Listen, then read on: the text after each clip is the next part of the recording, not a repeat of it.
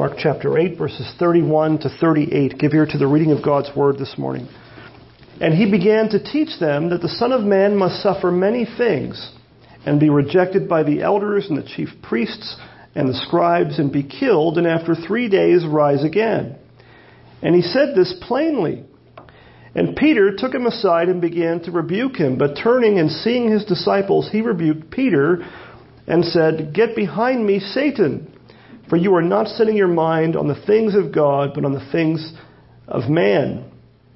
And calling the crowd to him with his disciples, he said to them, "If anyone would come after me, let him deny himself and take up his cross and follow me. For whoever would save his life will lose it. But whoever loses his life for my sake and the gospel's will save it. For what does it profit a man to gain the whole world and forfeit his soul? For what can a man give in return for his soul? For whoever is ashamed of me and of my words in this adulterous and sinful generation, of him will the Son of Man also be ashamed when he comes in the glory of his Father with the holy angels." This ends the reading of God's word. You may be seated. Well, the grass withers and the flower fades, but the word of God stands forever. As always, let's pray and ask God to open our eyes by his Spirit that we might understand his word rightly. Heavenly Father, thank you for your word. Thank you for the words of Christ. Thank you for this passage even. We pray that you would, as always, that you would work in us by your Spirit and give us eyes to see and ears to hear great things from your word. For it's in Christ's name we pray. Amen. Well, 2 Sundays ago we looked at verses 27 through 30. And in a lot of ways we said that text, especially verse 29, is kind of central to Mark's gospel. It's not just the middle of the book, as far as counting the chapters, but there's a reason Mark puts it in the middle. That it's kind of the high point or the turning point of the entire Gospel of Mark. And the reason that it's so central is because of that confession that Peter makes in verse 29, where he confesses that Jesus is what? He says, "You are the Christ," or the Messiah. That's if you're reading through the Gospel of Mark, that's been the message for the first 8 chapters. Jesus is trying to show his disciples and everybody he comes across, this is who I am. I'm the Christ. I'm not just some prophet. I'm not just some rabbi wandering around teaching people, but he's the long-awaited Christ or the Messiah. So it's noteworthy in our text, starting in verse 31, that, what's the very next thing Jesus does? Peter makes this confession, "You are the Christ," and the very next thing Jesus does is he starts to explain to the disciples what that means. It's like he's saying, yes, you're right, I'm the Christ. But what kind of Christ do you think I came to be? And do you really understand what it means to confess me as the Christ? Do you understand what the Christ came to do at his first coming? And we're going to see in our text this morning that he doesn't just take pains to make sure the disciples know. He does do that. That's what the first few verses deal with. But he also turns his attention to the crowds and tells them basically the same thing. He would have the crowds and the disciples know what kind of Christ he came to be. And also, it kind of follows along after that, they didn't just need to know what kind of Christ he was and what Christ came to do. They and we also need to know clearly what it means to follow that Christ. Because the kind of Christ he is has a lot to do with what it means to follow him. And we're going to see what that means in our text as well. The first thing that we see here in our text is the cross of Christ. The cross of Christ. The Messiah came to suffer. The Messiah, the Christ, came to die for the sins of his people. Look at verse 31. It says, Mark writes, "And he, Jesus, he began to teach them that the Son of Man must suffer many things and be rejected by the elders and the chief priests and the scribes and be killed, and after 3 days rise again." I said verse 29, that confession of Christ is in some way a summary of everything that went before it in Mark's gospel. Well, verse 31, you could say, is a summary of everything that follows. It's kind of a summary and an outline of the rest of the gospel of Mark. The remaining chapters of this gospel in some way basically describe in detail the sufferings of Christ, his rejection by the Jewish religious leaders of his day, their conspiring with the Roman authorities to have Jesus executed, his death on the cross, and his resurrection after 3 days. It's really what the rest of the entire Gospel of Mark ends up being about. Now, Jesus told them that the Christ, he himself, was going to what? Suffer, verse 31, suffer many things. And that he was going to be rejected, that he was going to be killed and rise after 3 days. And it's safe to say that that's probably the last thing that the disciples were expecting to hear. When Peter said, "You are the Christ," we don't know exactly what Peter thought he was saying, but we know he didn't think he was saying this. We know the last thing he would have expected, and we can tell by his reaction, can't we? The last thing he ever thought was going to come out of Jesus' mouth was that Jesus was going to be rejected by his people and die and suffer many things. It wasn't what he thought he was going to say. Jesus spoke of his death, his resurrection. In other words, what's Jesus taught? He doesn't use the word yet. He does use the word in our text, but he's talking about the cross. And he's starting to tell them about it plainly. Before this, he teaches a lot of things in parables. Well, now all of a sudden something changes. He's starting to talk about the cross. And he doesn't use parables anymore. He tells them flat out.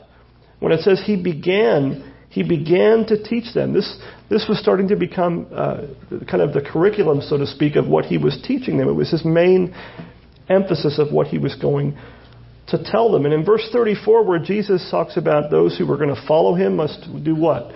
Deny himself, take up his cross. That word cross in verse 34, it's the first time in Mark's gospel that the word cross is found. And it's going to be the dominant theme from here on out in the rest of Mark's gospel. One commentator points out that this section of Mark's gospel, starting in chapter 8 through chapter 10, it's got one basic theme, and it's this. It's what you see in verse 31, that for 3 straight chapters, we'll see this as we go on in the book, in chapter 8, chapter 9, and chapter 10, each one of those chapters has some kind of summary statement like we find in verse 31, where Jesus is plainly telling them about his death, his suffering, his death, his rejection, and his resurrection. Chapter 9, verse 31, you'll see one there. I won't read it right now. Chapter 10, verses 33 and following have the same thing. So for 3 straight chapters, you have from the words of Christ himself this teaching about his rejection, his suffering, his death, and resurrection. Now, if you've been following along in the Gospel of Mark, what's one of the things that we have been saying over and over again that's typical of Mark's Gospel? Mark's Gospel focuses on action. In fact, you don't have very much of Jesus' extended teaching stated for us in Mark's Gospel. So it should kind of jump off the page at you when you get to this chapter and the 2 that follow it, when you suddenly have Christ's teaching kind of written out for us. And what does he teach about? His sufferings, death, and resurrection. What does that mean? He wanted to make sure that his disciples, and also us as well, don't fail to understand what he had come to do as the Messiah. How was the Messiah to save his people? How was he to save us from our sins? Well, Jesus tells us here and tells his disciples here in those verses. So that verse 31 is key. It's there for the disciples' benefit when Jesus told them. It's also for your benefit and for mine. And it's repeated. What do they say about repeating something in the Bible? If something is repeated more than once, it must be for a reason. Well, if it's repeated 3 times in 3 consecutive chapters, I'm pretty sure it's safe to say Mark's trying to get a point across to us. He's trying to make a point, and he doesn't want us to miss it. Well, it would be kind of hard to overstate the shock that Peter and the disciples must have felt when they heard these words. And when it says Jesus began to teach it, it means he was teaching this over and over again. It wasn't something he said once, off the cuff and then let the subject go. He was beginning to teach this stuff to them clearly. Not only was his death and rejection unfathomable to them, but think about what it must have sounded to them like to them when he tells them who was going to reject him. Jesus doesn't just say, I'm going to suffer, be killed, and rise after 3 days. He's very specific about who's going to reject him, isn't he?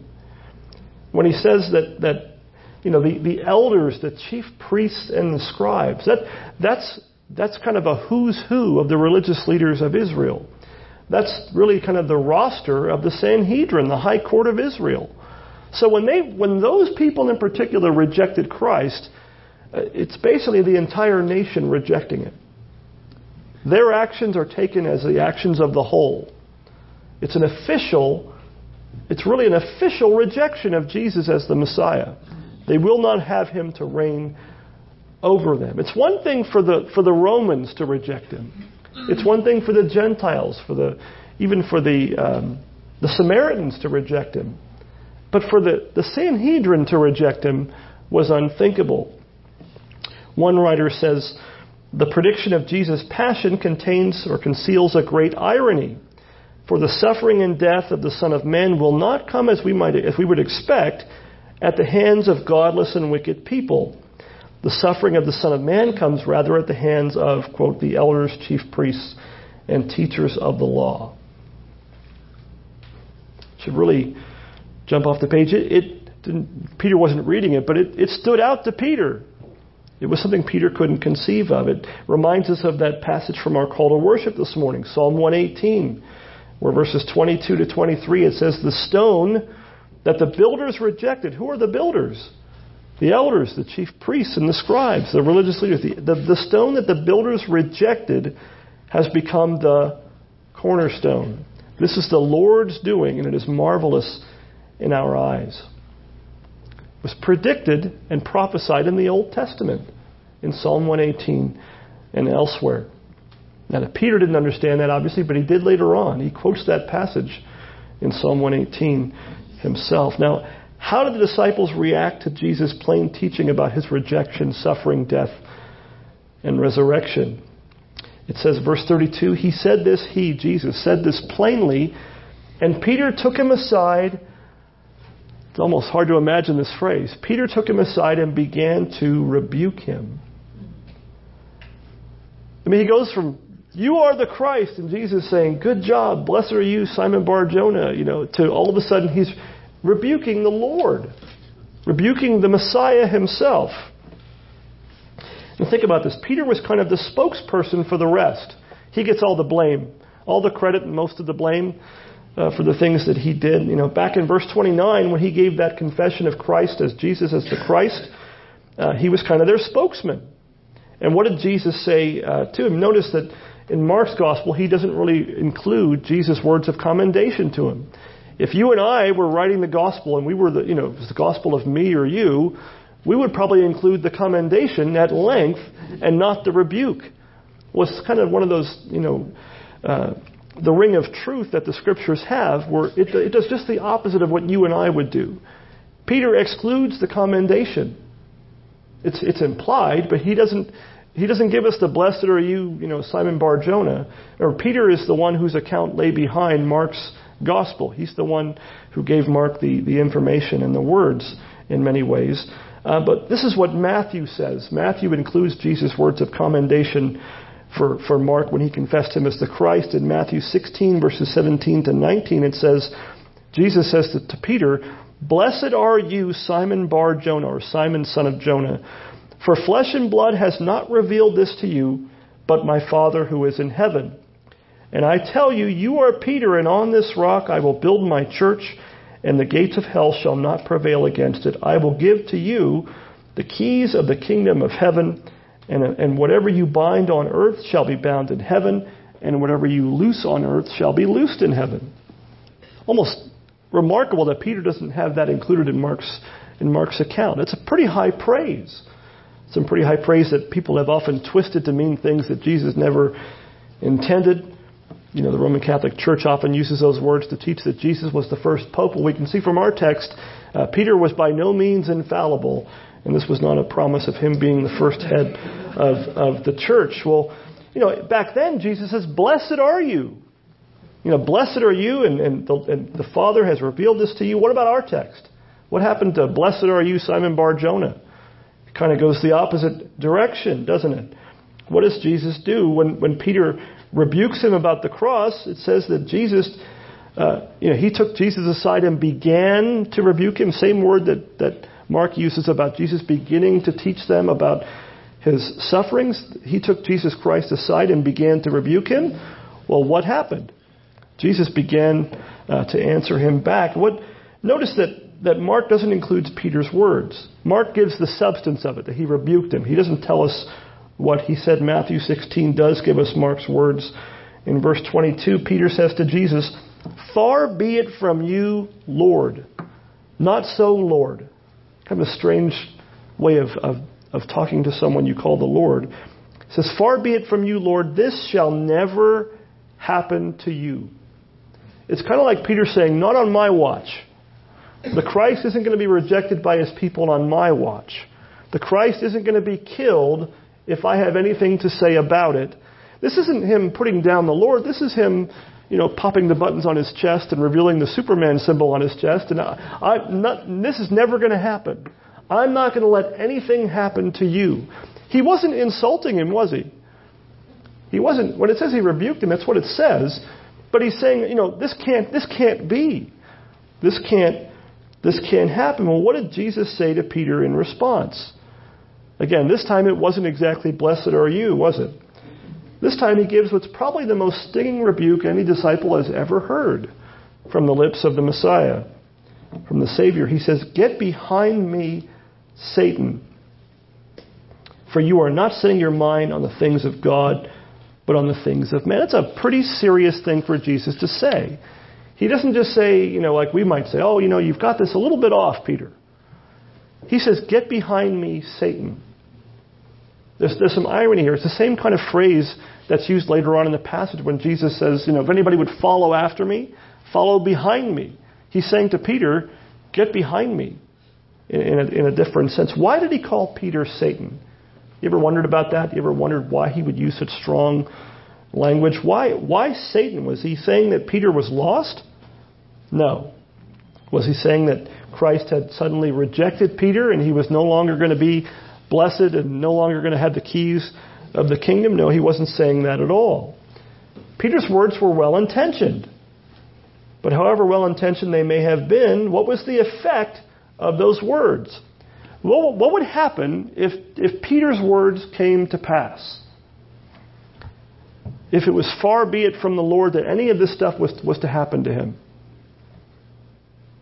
What's the result? In other words, Peter's well-intentioned words had the same effect, even if well-intended, as Satan's temptations of Christ in the wilderness.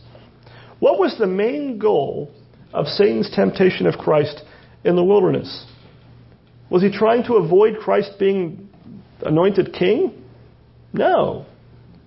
What he was trying to keep Jesus from doing was going to the cross. He was trying to keep him from saving his people from their sins, from our sins. Without the cross, Jesus could not save anyone. Without the shedding of blood, Hebrews says, there is no remission of sins. Without Christ shedding his blood on the cross and the resurrection on the third day, we would all still be in our sins. That's the unintended for sure, but that's the result of what Peter was saying. And that's why Jesus said what he said, "Get thee behind me, Satan." Because you're mindful of the things of men. You're thinking just like a regular man. You're not thinking about the things of God. And that brings us to the second point we want to consider from our text this morning. And that's not just the cross of Christ, but the message of the cross itself. How do you and I respond to the message of the cross? Are we offended by it? Are we ashamed of it? Do we seek to avoid it or minimize it? If we seek to minimize it or avoid it, we too are being mindful of the things of men and not of the things of God. Think about the state of biblical preaching in our day. How rare is it that the biblical message of the cross is heard in our day full of self-centered, self-affirming, entertainment-oriented preaching? There's not much entertainment in the message of the cross. There's not much self-affirmation in the message where Christ says, deny yourself, take up your cross, and follow me. I think one would have to say that very much of what passes for Christian preaching in our day is practically devoid of the message of Christ and his cross, and it's even more devoid of Christ's message of those who would follow after him, having to deny themselves, take up their crosses, and follow him.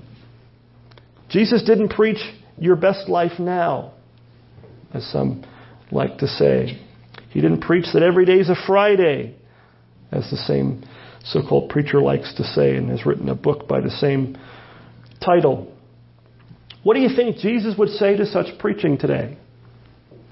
If he told Peter himself, "Get thee behind me, Satan," what would he say to that kind of preaching? I dare say it wouldn't be, "Well done, good and faithful servant." You know, we might expect, I think, the devil's message to be kind of horrifying and grotesque. I think that's what we're tempted to think. We think, when I say the word devil or Satan, what do you think of? If I were to say, what the words of the devil, what do you think of? You might think horrifying, you might think spooky or scary, but is that really the case? Is it not really the case that the message of Satan is often smooth and pleasant? It's often reassuring in some odd way. What's the first message that Satan ever said? Really, it's the same as he says now. He said to Eve in the Garden of Eden, "You will not surely die." Or things like, "Has God really said?" It's the same thing he says today. The devil's message is smooth, it's pleasant, and it often consists in telling people just what they want to hear. Satanic preaching, as I would call it, primarily consists in one thing. Really, it's the absence of the cross of Christ. Do you think satanic preaching uses a Bible? Satan used the Bible. When Satan tempted Christ, what did he use? He misused it, but he twisted Scripture. And Jesus answered with Scripture right back. Well, Satan himself, I think, is perfectly content to have Jesus preached in churches. He doesn't mind if Jesus is preached as a political Messiah, kind of used as a wax nose for him to fit whatever left-wing or right-wing agenda that we prefer. Such preaching makes no mention of the cross of Christ and his resurrection. Satan is probably content with moralistic preaching in our churches. Preaching that focuses on Jesus as some kind of a means of self-help or self-improvement. But mere morality as religion, even in the name of Christ, has probably damned more souls to an eternity in hell than all the cults combined. The message of the Scripture is not, I always used to sort of joke that it sounds like a Home Depot. You can do it, we can help. That's not the message of Scripture. Morality as religion in the name of Christ is nothing but a fig leaf that cannot cover our sins and shame. Only the blood of Christ on the cross can wash sinners like you and like me clean from our sin. But what about preaching the cross of Christ? What about preaching Jesus' death and resurrection? Such preaching will probably never really be popular, will it? Jesus tells us here in our text, an adulterous and sinful generation will not tolerate such preaching, will not tolerate Christ and his cross. In fact, what will they do? The implication in our text is the unbelieving and sinful generation will rather tempt us to be ashamed of Jesus and his words. And that probably spells suffering of some kind. But it's preaching of the cross of Christ, as foolish as it may seem, that's the kind of preaching that God uses powerfully to save sinners. What did Paul summarize his own preaching as? He says in one of his epistles, "We preach Christ and him crucified." Christ's death, his crucifixion, his burial and resurrection, he tells the Corinthians, was of first importance. It's the main thing that he taught. Jesus himself in John chapter 12, verses 31 to 32 says this, "Now is the judgment of this world. Now will the ruler of this world be cast out. And I, when I am lifted up from the earth, will draw all people to myself." What's he talking about there? The cross. And I think by extension he's talking about the proclamation of his cross and resurrection. That when we lift him up in our preaching, lift up his cross and resurrection in our preaching, that he will draw all people to himself. Do you see why Satan hates the cross so much? Why Satan does everything he can to downplay and to keep people from hearing of the cross of Christ. It's not just that it's the instrument that Christ uses to draw sinners to himself, which he does do that.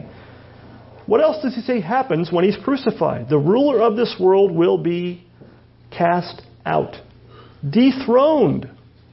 His crucifixion and resurrection was the dethronement of the ruler of this world.